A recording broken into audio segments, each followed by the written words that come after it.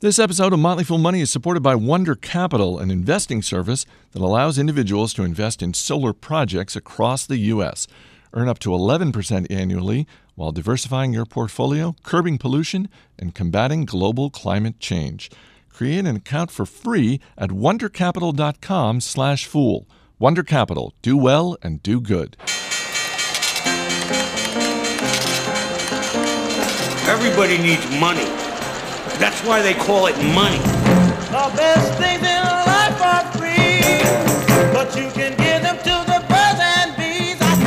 From Fool Global Headquarters, this is Motley Fool Money. It's the Motley Fool Money radio show. I'm Chris Hill. Hope you're enjoying your Labor Day weekend. Got a little something different this week. Two of our favorite interviews. Charlie Wheelan talks about his latest book, Naked Money, a revealing look at what it is and why it matters.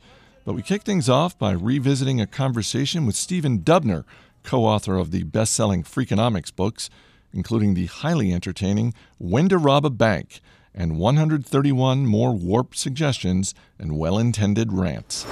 Let's just start with the title. When is the best time to rob a bank? I'm asking for a friend. All right, tell your friend, Chris, easily the best time to rob a bank is never. Bank robbery is a crappy crime. Now, this may be because the typical bank robber is a pretty crappy thief. So, the data on this turned out to be pretty interesting. If you look at the most successful time, for instance, to rob a bank, there wasn't that much variance in days of the week. Friday was kind of a bigger day, but there wasn't that much variance in days of the week. But time of day, there was a lot of variance. So it turns out that you're much more successful robbing a bank if you rob it in the morning. And yet, the majority of bank robberies take place in the afternoon. And as it turns out, most a bank robber will get caught on average after 3 robberies. And since the average take is not very much in this country, let's say maybe $1,000, it's just a stupid crime to do. But the interesting part in there for us then became, well, if mornings are better, why so many in the afternoon? Maybe they just don't know, right? Whenever you're analyzing data, you have to figure out there may just be a lack of knowledge. Or it could be that, the kind of person who gets to bank robbery because they can't get up in the morning. And if they did, they'd have a, regular job like the rest of us. This post about when to rob a bank actually began was related to this woman that I'd heard about when I was visiting in Iowa. She lived out there, and she had embezzled from the bank where she worked. It was actually owned by her father. And the way she did it was basically by keeping 2 sets of books. And then when she was ultimately arrested, and she helped prosecutors figure out how to stop this kind of crime in the future, she realized one insight of hers was that if you're keeping 2 sets of books like she was, you can never take a vacation, because there's the risk that somebody else is going to discover that. And so one great metric to look for embezzlement, let's say, or any other kind of crime, is when people are not using up their vacation days. So for those of you out there who are, for whatever reason, not using up your vacation days, you've been put on notice. There are several themes that you explore in the book, and one of them is cheating. You're a sports fan. What do you think it is about cheating that we generally find to be so captivating? Well, I came to a conclusion that's probably a bit counterintuitive for most people and quite possibly totally wrong, which is that maybe cheating is really great for sports. And what I mean by that is cheating is really, one step over the line. Sometimes, maybe it's 5 steps sometimes, but it's one step over the line of really, really wanting to win within the rules, but you want to win so badly that you go beyond, right? So what cheating really is a manifestation of desire to win, which is what sports is about. Now, the reason that the ninth circle of hell is reserved for people who cheat to lose, right? Who throw games. And why does that upset us so much is because it goes against the nature of sport. You don't cheat to lose. You don't throw a game to make money for yourself. You cheat to win. And so when you look at when I look at the obsession we have, I mean, if you read the sports pages, on a given day, it could be like half the articles are about some form of cheating, depending on what season you're in. So right now, my son, Solomon, he's 14. He's a soccer nut. He won't let me call it soccer, so I'll say a football nut. And when you just look at the different, the whole play site, the way football's played on the pitch, flopping would be one of the most drastic forms of it, trying to get away with a foul, trying to pump up a foul, trying to deke and create an offsides or avoid one.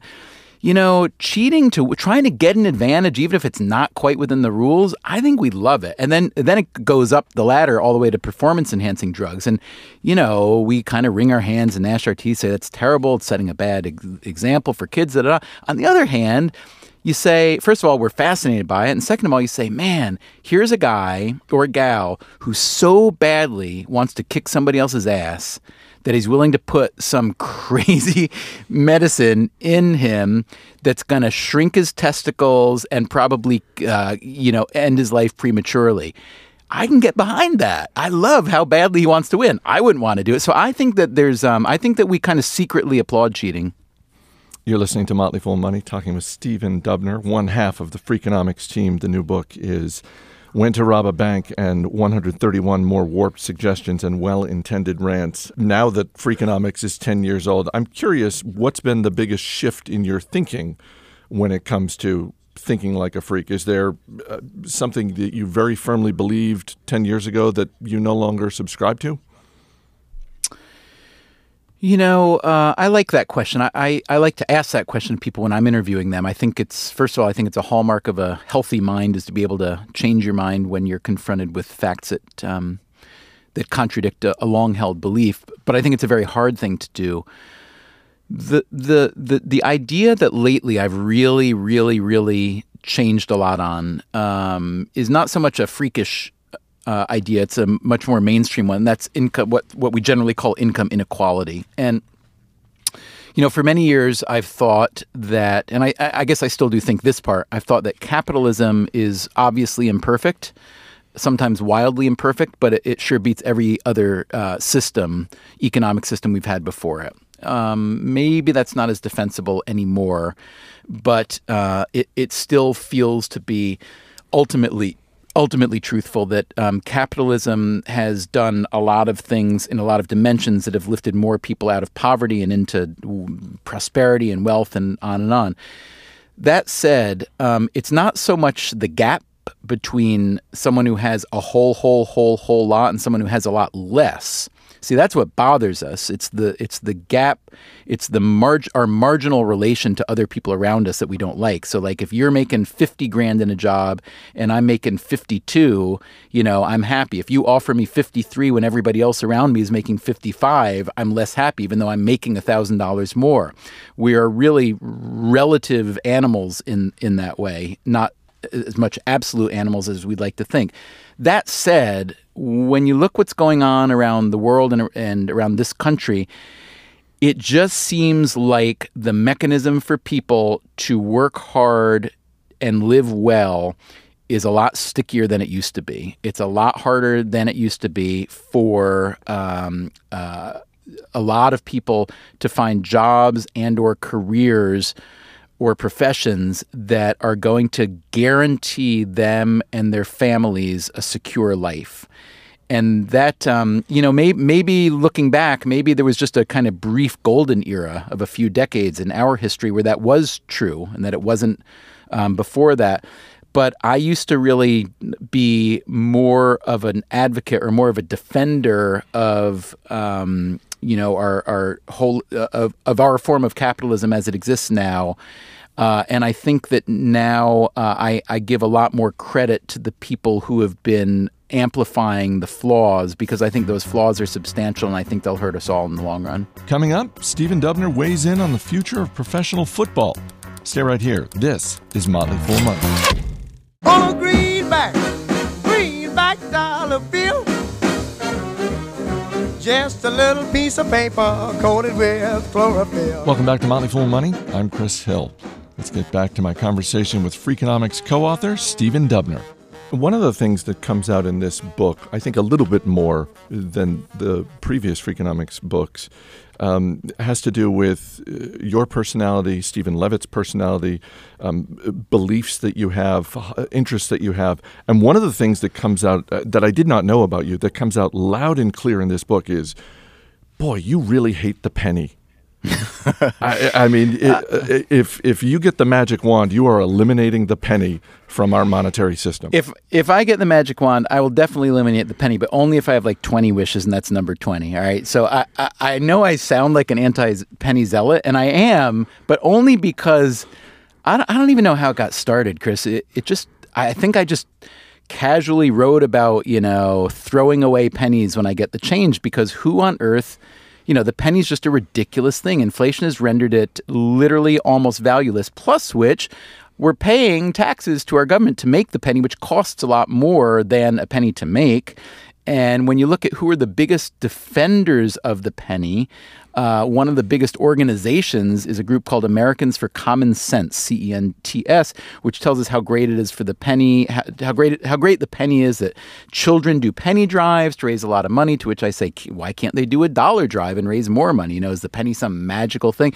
They tell us that, if you round up to a nickel, think of how much more expensive things would be for people, which is totally idiotic in my view. And it turns out that the biggest lobbying group for the penny is basically funded by the zinc industry, which supplies the raw material for the penny. So to me, it's a slam dunk. There's no use.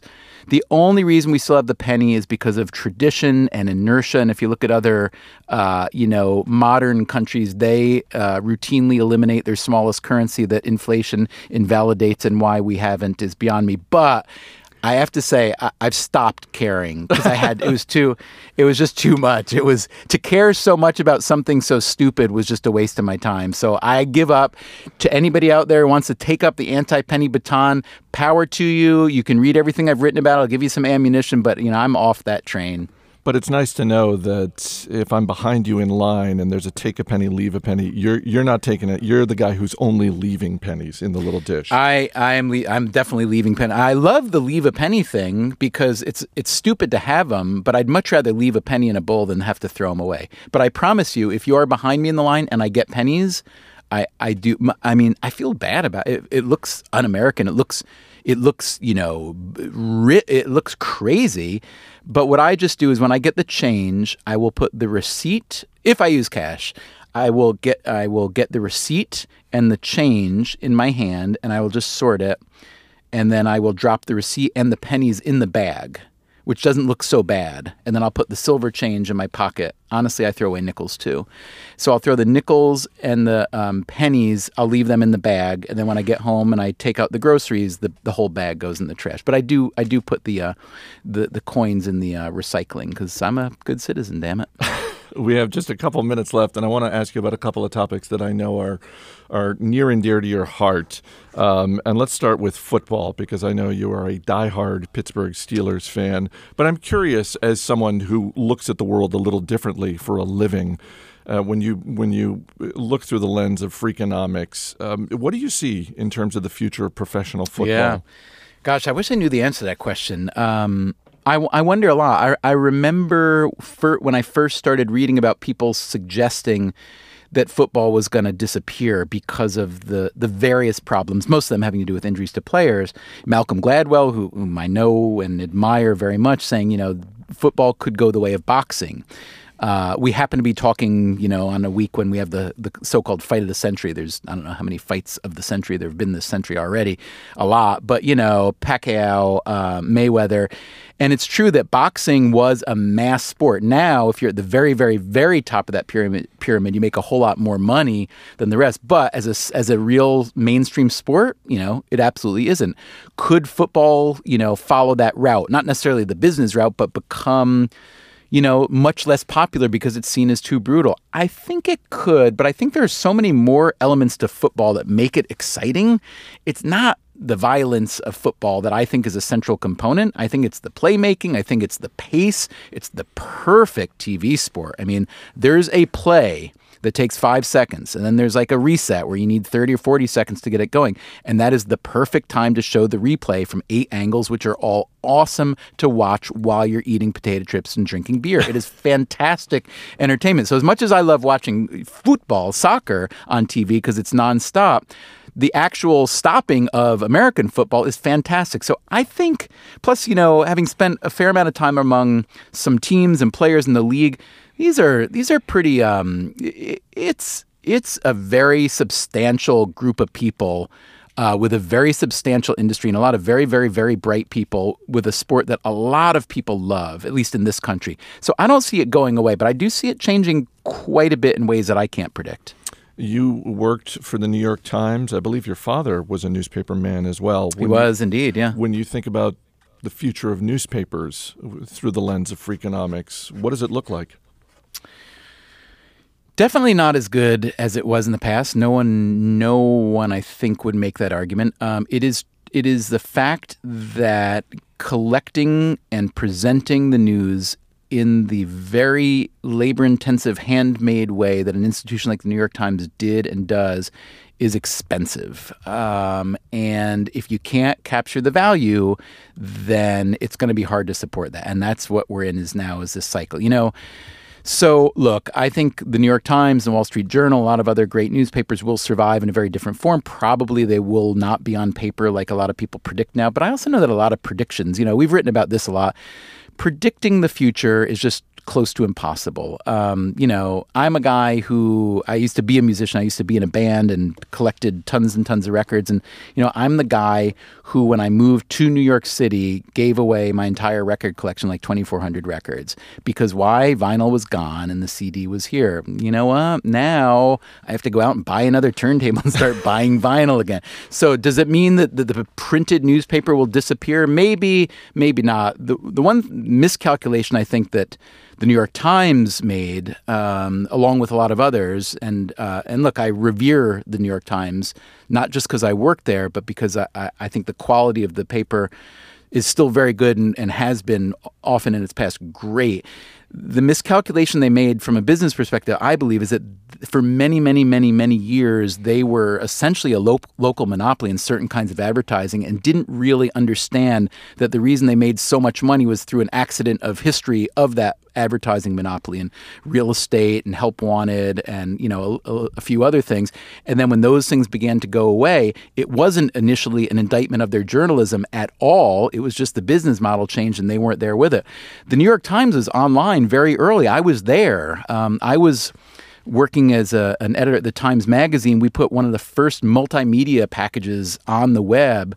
We did a special issue of the magazine on jazz, and we put up, links and clips and audio files and stuff, and it was considered revolutionary. We were there pretty early, but they made a decision to have it all free all the time, thinking that there'd be a great IPO for NYT Digital, which there never was because the bubble burst, and then it took them a lot of years to finally get to the point where they were going to start charging for their content online, unlike the Wall Street Journal, which charged from the outset and therefore was healthier because of that. So it is not a business I would like to be. I would not like to be charged with rescuing the business side of newspapers right now, because that's a really uphill battle. But I think that the value provided, especially by the kind of high-end elitish ones, New York Times, Wall Street Journal, The Economist, and so on, I think they do provide value that even if they end up being only niche elite products, so they can still be very profitable. The book is When to Rob a Bank and 131 More Warped Suggestions and Well-Intended Rants. It's available everywhere, so pick up a copy. Stephen Dubner, always so good to talk to you. Thanks for being here. Ditto, Chris. I really enjoyed it. Thanks. Thanks very much.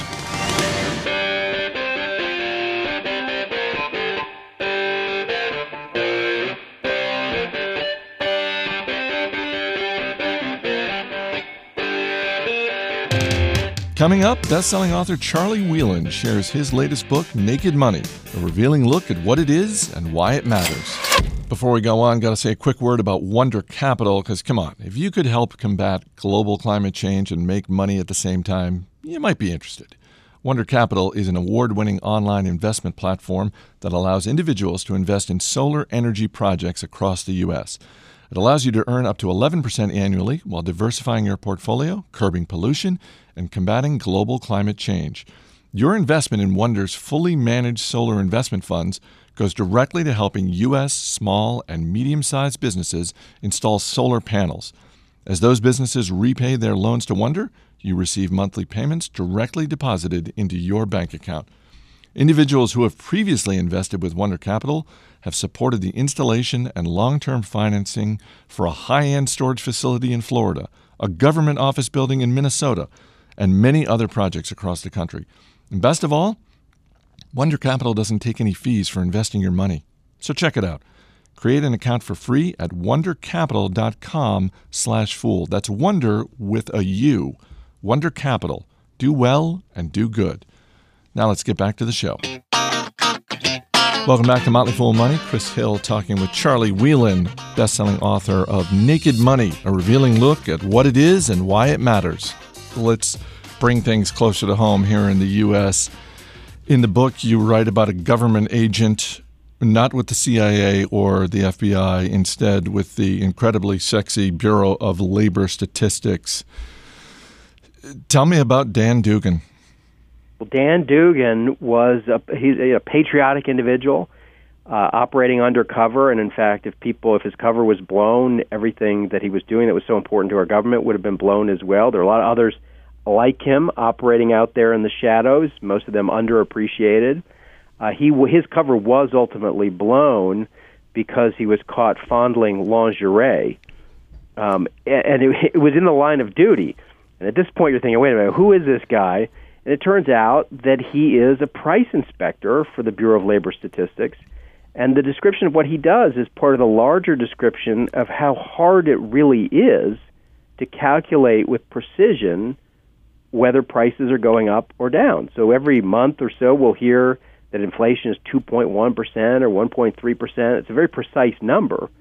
But I would then step back and ask, okay, well, which prices are going up? Because some prices are going up, some prices are down. And more important, which prices should we be asking about? Because if the price of caviar goes up, most people don't care. If the price of milk goes up, it makes a much bigger difference. So the Bureau of Labor Statistics has to do really two crucial things. One is they have to define the basket of goods that is relevant for the typical American, because those are the prices we care about, and the goods need to be weighted by how much they make up in that basket. And then they got to go out and measure price changes for those goods, and that too is trickier than it sounds. So if a car is 8% more expensive than it was last year, say a Toyota Camry, but it's got extra airbags and 2 more speakers, how much of that price increase should be attributed to the fact that it's now a better car, and how much of it should be attributed to inflation? So there's actually a science behind trying to establish what's happening to prices throughout the economy. You think that story worked with Mrs. Dugan? Honey, I'm fondling lingerie, but it's all for work. My guess is he bored Mrs. Dugan talking about what's happening to oranges and apples and lingerie and the change in the way that the lingerie has been stitched. My guess is that she heard more quality stories over the years that they just kind of bounced off after a while. Well, you mentioned oranges and apples. That was one of the things that was a little eye-opening to me in your book. Is we use this phrase all the time. Well, it's not an apples-to-apples comparison, but when it comes to the Bureau of Labor Statistics, apples-to-apples comparisons don't even work because they have to get even more specific than that. Right, you got to be looking at Fuji apples to Fuji apples. Otherwise, you're talking about really fundamentally different products. In a previous life, on a previous version of the Motley Fool radio show, you were the judge on a game we called What Did the Fed Chief Say? It was a game where callers had to decipher the words of Alan Greenspan. He's obviously no longer the Fed chief, but the Fed is still, for all the increased transparency, and there has been increased transparency over the last decade when it comes to the Fed, but the Federal Reserve is really still pretty hard for a lot of people to get their heads around. What is it that the average person should know about the Fed? Well, there are 2 important things about the money we use, the dollar. The first is somebody's got to look after the purchasing power. Somebody's got to make sure that that dollar is worth roughly as much next year as it is this year. And the Federal Reserve is there protecting the value of the currency. Back in the 1970s when we had runaway inflation, it was Paul Volcker as Fed chair who had to step in, raise interest rates, beat inflation, and get back to the point where we could maintain the value of the dollar with some confidence. And the second thing that the Fed needs to do that's really, really important is smooth out the economic fluctuations that have caused most economies throughout history to kind of go through cycles of booms and busts. And they do that by using interest rates they raise interest rates when they kind of need to slow things down. We're at risk of overheating. And they cut interest rates, obviously, as we've seen since 2008, to speed things up when the economy needs a boost. So these are both crucial things that underpin everything else that goes on in a modern market economy. What is at the heart of the debate we hear in politics from time to time about the quote-unquote the proper role of the Fed? Well, this is a legitimate argument. There are a lot of illegitimate arguments. We should knock that off as well. As you alluded to, the Fed has been a very opaque institution throughout history. William Greider wrote the book Secrets of the Temple that described the Federal Reserve as more secretive than the CIA. Alan Greenspan, the reason we had that game show about Alan Greenspan is that he was notorious for going to Congress and saying things that nobody could understand. For a long time, the Federal Reserve, rather than telling the markets what it was trying to do, wouldn't release minutes until long after it had actually done it, therefore kind of defeating the purpose of what it was supposed to be guiding the markets to do, and so on. So there was a deliberate sense that the Federal Reserve should remain mired in secrecy, and I think that was a huge mistake for two reasons. One, practical, which is if you're trying to get the markets to do things, if you're looking to lower interest rates or raise interest rates, telling them ahead of time where you're going is more likely to get the response that you want. I mean, that's a very pragmatic way of looking at things. And the second is that it has spawned all kinds of conspiracy theories. And one of the things I learned while doing the book is there are conspiracy theories of the left, that the bankers use the Fed to kind of run the world. There are conspiracy theories of the right, that the Federal Reserve is printing illicit money and it's going to take over the world for different reasons. There are anti-Semitic diatribes on the Internet. There's even a conspiracy theory going back to the creation of the Fed, arguing that J.P. Morgan deliberately built and then sunk the Titanic because the opponents of creating the Federal Reserve were on the ship. So I think there's a lot of misunderstanding, and I think that's quite dangerous in the long run. More legitimately, I think the debates are what are the limits of what monetary policy can do. As I made the metaphor earlier of kind of pushing down on the accelerator of the economy. That's what low interest rates do. But are we asking the Fed to do too much? Or are we perhaps just creating the next great inflation? Might there be huge unintended consequences around the world from creating this prolonged near-zero interest rate environment? So I think there are a lot of legitimate arguments about the Fed response post-2008, aside from some of the crazier theories that pop up on the Internet. You're listening to Motley Fool Money, talking with Charlie Wheelan, best-selling author, and his latest book is Naked Money, a revealing look at what it is and why it matters. What surprised you the most when you were working on the book? I think I was surprised by how supportive I became of Bernanke's performance in 2008. So I was watching from the sidelines like everybody else was. I lived through it, you lived through it, and so on. I think as I delved into the crisis and the post-crisis response, a couple things struck me. One is it was, I think, even worse than we thought. Everybody I spoke to, the closer they were to the crisis, including being in the room when some crucial decisions were made, the worse they thought it might have turned out. And there's an anecdote in the book that comes from Senator Judd Gregg, who was chair of the Senate Budget Committee, or ranking Republican, and he tells a story about being summoned to the Capitol on a weeknight from a black tie event. Walking in, Mitch McConnell says, look, the Fed chairman's going to be here soon. Listen to what he has to say. And as Judd Gregg told it to my class at Dartmouth, Bernanke walked in and said, look, if you don't do something in the next 72 hours, the whole global financial system may melt down. And so when I went to write the book, I called up Judd Gregg and said, look, this is how I remember the story. Is that accurate? And Judd Gregg said, yeah, it's all accurate except for the last sentence. What the Fed chair said was if you don't do something in the next 72 hours, the global financial system will melt down, not may. And so I think there were a series of those kinds of stories. And I think when I then looked at how the Fed and other institutions responded, I think we were very lucky that Ben Bernanke, who happened to be a scholar of the Great Depression and who understands probably better than anyone in the world the mistakes that were made in 1929, the early 1930s, he's the guy who happened to be at the helm, and I think we were very fortunate for that. Towards the end of your book, you write about the future of money.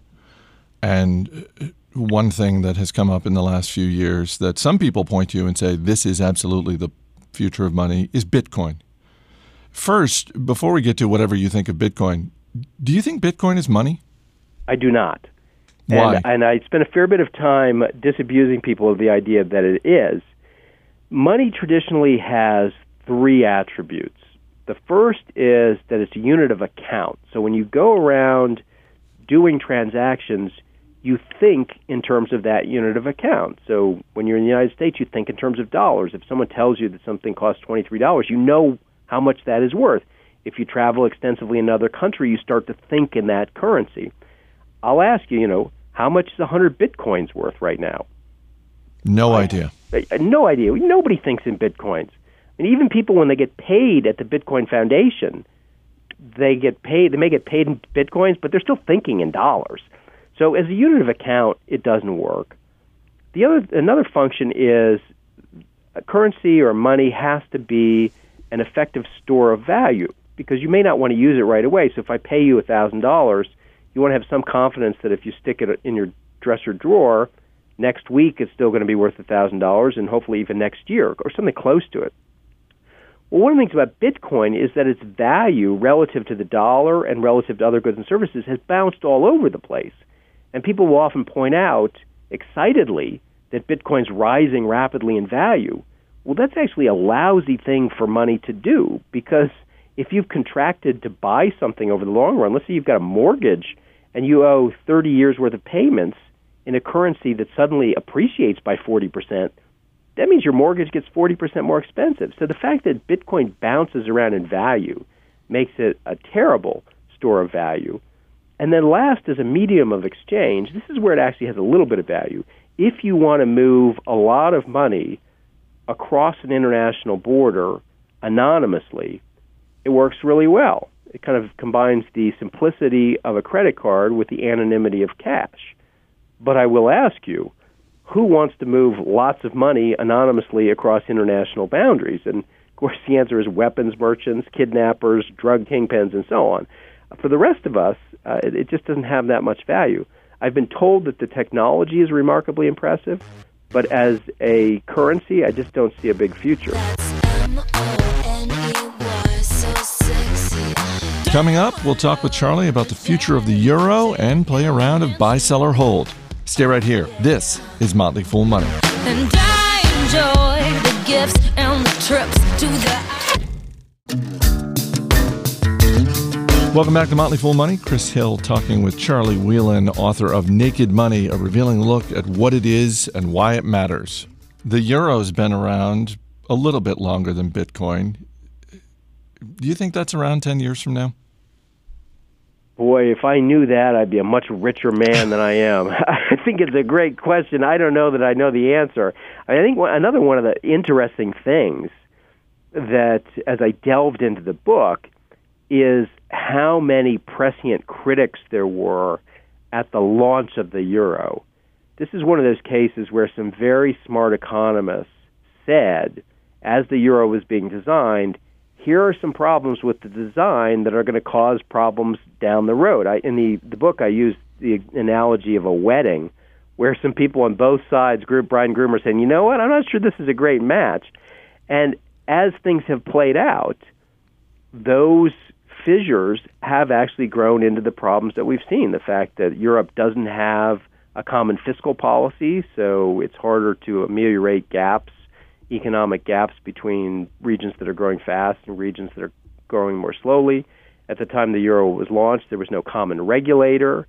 For countries like Greece and Portugal and Spain that grow more slowly, they're giving up a tool they used to use to maintain their competitiveness, which is they could always devalue their currency to keep their exports competitive. They lose that, of course, once they're sharing a central bank with Germany and the Netherlands and places that are more productive. So I don't think any of the problems that we've seen were huge surprises. They were, for the most part, glossed over at the time of the wedding. All right, before we wrap up with a round of buy, sell, or hold, one last question. This is, you can go anywhere with this, but For anyone who wants to impress their friends or maybe even win a bar bet, with all the research you've done about money, what is one fun fact that we can say about money that'll, either turn some heads at a backyard barbecue or maybe even win us a bar bet? I think you can tell the story about the island of Yap, where and it's not mine, I got it from Planet Money, but I think it's a great story related to what money is about, where they use these giant stone wheels with holes in the middle of them. They look kind of like a washer, only they're 6 or 8 feet in diameter, and they can weigh thousands of pounds. And they're mined on an island that's hundreds of miles away from Yap, which is what creates the scarcity and therefore the value. And there's a story of these people who've mined one of these giant stones, and they're bringing it back on a boat in a storm, and it rolls out of the boat and goes to the bottom of the ocean, never to be recovered again. And the funny thing is, they kind of looked at each other and said, well, we know where it is, and we know who owned it, and once we got it back to Yap, we weren't going to move it around anyway, so let's just continue to treat it as money. Because the way the stones were used anyway, people didn't roll them around. They just said, okay, this used to belong to Charlie, now his kids are going to college, so we'll sign over ownership to the university, and it stays in the same place. And because, as you said at the very outset of the show, all it is a recording of a transaction, that I had something of value, now I'm transferring it to you, then you're transferring it to the guy who sells shoes, and so on. So if this thing is at the bottom of the ocean, and we all agree it's there, it still works just fine. I suppose it still works fine. I just don't know that I'd be wild about my employer saying, look, instead of your regular paycheck, we've signed over ownership to this stone wheel that's at the bottom of the ocean. But this is what's so cool. As long as you're surrounded by people who've bought into the stone wheel at the bottom of the ocean, it works fine. If you're surrounded by a bunch of skeptics like you, it won't. I mean, in some ways, it takes us right back where we began. It's all a confidence game. I don't know if that makes me feel better or worse. It should be both. All right, let's wrap up with buy, sell, or hold. And again, for any new listeners, buy, sell, or hold, this is where I'm going to spot Charlie up with not a stock, but a concept, an idea, and he'll just say that if it were a stock, whether he would be buying, selling, or holding it. The Republican Party has their presumptive nominee for president. The Democratic Party is getting close. Buy, sell, or hold a surprise third-party candidate running for president in 2016. Sell. I've spent a lot of time in the political domain, and the institutional barriers to running as a third party are brutal. People like to think about it. It's really hard to do. It is the top-grossing film of all time, but only if you adjust for inflation. Buy, sell, or hold the staying power of Gone with the Wind. Buy. Great film, enduring story. We should always adjust box office tickets for inflation. Definitely a buy. Canada got rid of theirs, and some, including the current Treasury Secretary, say it's time to get rid of ours. Buy, sell, or hold the U.S. penny. I'm going to hold. It really should be a sell. It's got no purpose, but I'm from Illinois, land of Lincoln. Even in our Illinois toll booths, they accept pennies. I think it may be the only place that's still true. And finally, 3 years ago, I asked you about the likelihood that your team, the Chicago Cubs, would win the World Series in your lifetime. And you put an immediate sell rating on that, Charlie. But I'm going to give you another shot because the Cubbies have the best record in baseball right now. In your lifetime, a World Series crown, buy, sell, or hold. I'm going to hold. I'm upgrading from sell because I know what a great team they've got this year. But I also have spent 50 years as a Cubs fan, and part of the illness is that you always think victory's around the corner. The way you're talking about this team is exactly how we've talked about it countless times in the past. They just find new ways to break your heart. So I'd like it to be a buy, but I emotionally just can't do that to myself. Keep hope alive, Charlie. I'm trying. I upgraded from a sell to a hold. It's already a bestseller on Amazon. The book is Naked Money, a revealing look at what it is and why it matters. By the way, has your publisher already started pushing you on the next one? Naked Business, Naked Politics? They have to already be bugging you about this. No, this is like having a baby. There needs to be a suitable amount of time before you explore having more, and we're in that period right now. This is a tough book to write, I got to say. Go out and get a copy. Naked Money. It's available everywhere. Charlie Wheelan, always good to talk to you. Oh, it's great to be back on the show. That's going to do it for this week's edition of Motley Fool Money. As always, people on the program may have interests in the stocks they talk about, and the Motley Fool may have formal recommendations for or against. So don't buy or sell stocks based solely on what you hear. You can check out past episodes of Motley Fool Money just by going to our brand new podcast center.